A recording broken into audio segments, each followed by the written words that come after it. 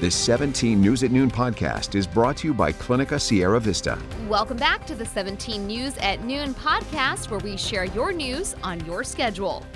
It's been more than a week since we've gotten an update on the spread of COVID-19 in Kern County, and the latest data shows the virus spreading quickly after the holidays. A look at the latest numbers coming up. Plus, support pouring in for a police canine wounded over the weekend in an officer-involved shooting. What we know so far about the investigation. And a winter snowstorm is just adding to the agony of travelers still stuck trying to get home from the holidays. A look at cancellations across the country on this Monday, January 3rd, 2022.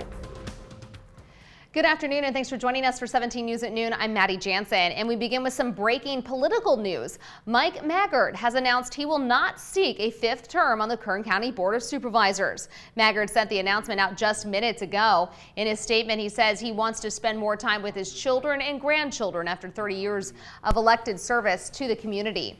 He thanked his family, staff, and voters of Kern County for their years of support. Maggard said he'll work through the rest of his term to help complete current projects and initiatives. Meantime, Maggard's Chief of Staff, Jeff Flores, is seeking a run for the slot. In a statement, he said, quote, "I would be honored to continue serving the residents of the 3rd District and will be making an announcement in the next few weeks." Coronavirus in Kern County now. Once again, the virus is thriving, evident by today's concerning update showing a flood of new cases. More than 3,000 people have been infected with COVID-19 in the past week, according to Public Health. Although this is the first time health officials have given an update in a week, the data shows the virus is rapidly spreading following the holidays. Nearly 700 people tested positive just 2 days after Christmas. However, the Omicron variant has not yet been confirmed in Kern County, although health officials say it usually takes longer to confirm the variant of a positive test. No new deaths were reported today. State data shows 108 people are in local hospitals with the virus. 32 are being treated in local ICU beds. The FDA expanded Pfizer's emergency use authorization, approving COVID-19 booster shots for kids ages 12 to 15. Also, the time between their primary vaccination and the booster has been lowered to 5 months, down from 6. The FDA says data showed no new safety concerns after looking at data from Israel on 6,300 kids in that age group who received a Pfizer booster dose. Also, the booster dose continues to show a greatly improved antibody response to the Omicron variant. Hello, this is Tim Callahan with Clinica Sierra Vista, and we're excited to unveil the Community Health Center of the Future, our comprehensive care center. It's located right across the street from Memorial Hospital. We have every service under one roof, from family medicine, OB/GYN care, dental services for adults and children, behavioral health, and much more. So find your way to better care at Clinica Sierra Vista this year at our comprehensive care center. Visit our website, clinicasierravista.org, for the latest on this project. We'll see you soon. New video shows what unfolded during a chaotic scene from over the weekend. A suspect is in unknown condition and a police dog in a veterinary hospital after an officer-involved shooting in McFarland. A calm New Year's night in McFarland erupted in sirens, then gunfire. According to a Delano Police Department Facebook post, McFarland officers made a, quote, high-risk traffic stop around 8:30 p.m. Saturday. The stop was initiated on Sherwood Avenue at San Lucas Street, just east of the 99 in McFarland.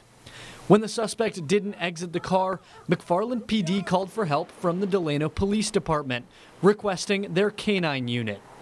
As the standoff stretched on, a crowd gathered near the scene.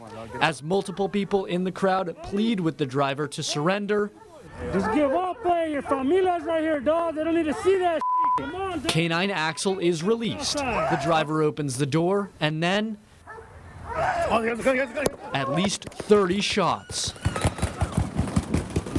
According to Delano PD, Axel was wounded and rushed to the hospital. Officers pulled the driver out of the car, and one officer retrieves an object from the scene and places it on the hood of a cruiser.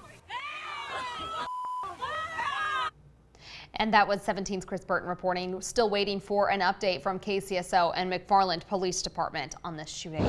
Meantime, prayers from the community are pouring in for the wounded canine Axel. A Facebook post from the Delano Police Department asks the community to keep the pup and his handler in your prayers. Making news around the state, beaches from Orange County to Los Angeles were closed over the holiday weekend after as many as 7 million gallons of untreated wastewater spilled into the Pacific Ocean. The spill happened after a series of late December storms brought heavy rainfall to the area last week. Officials said a section of Los Angeles County run sewage system collapsed, sending untreated wastewater to an already overwhelmed storm drains that lead to the sea. Beaches soiled by the spill are expected to remain closed until testing of water samples shows bacteria levels are within state standards.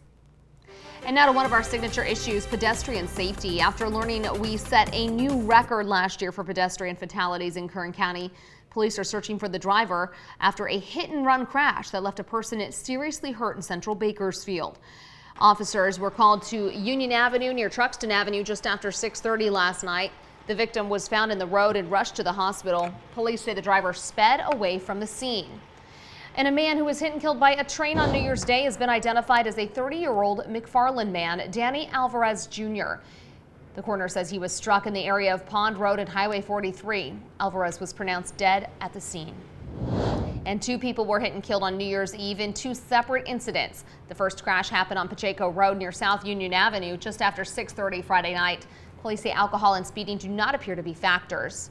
And just minutes later, police say another man was killed in a hit-and-run crash in southwest Bakersfield. Officers were called to Callaway Drive near the West Side Parkway just before 7 p.m. When they arrived, they found a man in the road as a witness tried to perform CPR. BPD says the driver sped away in a Ford SUV headed east on Marby Grange Way. These last 2 crashes bring us to 56 pedestrian fatalities for 2021. That's an unfortunate increase in the fatality rate compared to 30 in 2020, 31 in 2019, 20 in 2018, and the previous record of 41 in 2017. Bakersfield police are asking for your help finding a runaway teen. Antonio Gutierrez was last seen Friday on Pine Ridge Way in northwest Bakersfield. BPD says Gutierrez is considered at risk due to his age and for making suicidal statements before he disappeared. Police say Gutierrez is 15 years old, 6 feet tall, weighing 160 pounds with brown hair and brown eyes. If you know anything that could help find him, you're encouraged to call police. The first babies of 2022 are here. Asaya Diaz. He was born in Memorial Hospital just 6 minutes after midnight. He's 20 inches long, weighing 6 pounds, 7 ounces. 17 News wants to wish the Diaz family a big congratulations and Happy New Year. And almost exactly 2 hours later, the world welcomed baby Mikhail Anaya. He was born at 2:05 at Adventist Health Bakersfield at 20.5 inches long, 8 pounds, 11 ounces. Congratulations to the Anaya family as well. Making news around the nation, inches of snow are piling up as a winter storm slams parts of New Jersey and Delaware. The governor of New Jersey declared a snow emergency in advance of today's storm. Snow's piling up in parts of New Jersey while some areas are seeing street flooding. It's all quite a change from the weekend when temperatures were in the 50s and 60s. Nearby in Delaware, the scene is the same, snow blowing sideways. And this is just one more problem added to the post-holiday travel nightmare, causing a turbulent start to 2022.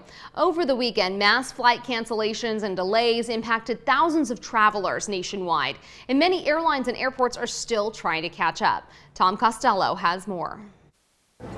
The hope this morning that today is a day of recovery and rebound for airlines and stranded passengers after a week of mass cancellations. But instead, another challenging day is shaping up. Even more delays and more cancellations, with January storms and the rampant spread of the Omicron variant proving too much for airlines and airports. They already pushed my flight back twice, so I might miss my connection. Nearly 1,800 TSA officers off the job with COVID. On Sunday, FlightAware showing 2,700 canceled flights, more than 9,000 delays, all part of more than 12,000 cancellations over the last week. Among the airports hardest hit, Denver, Chicago O'Hare, and Atlanta. It's usually a well-oiled machine here, and it runs very smoothly. Today, it just isn't that way. Jen Fabian and her dad came to Florida for the Gator Bowl, but the weekend took a turn when Delta canceled their flight home. After more delays caused them to miss a connection, they finally made it back home 22 hours later.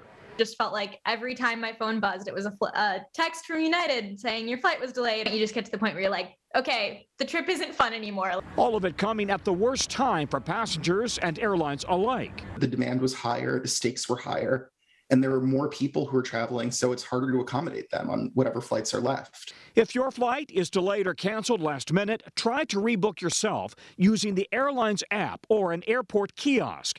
If you have airline lounge access, consider seeing an agent there. One silver lining, airlines are trying to cancel or delay flights in advance. So, keep checking your reservation. Just stay on top of it, because the earlier you spot a problem, the easier it is to deal with. Houchin Community Blood Bank is sharing its New Year's resolution to end the blood shortage. And to do so, they want to help a lucky donor with their resolution if that happens to be getting fit. The blood bank is giving away a Peloton.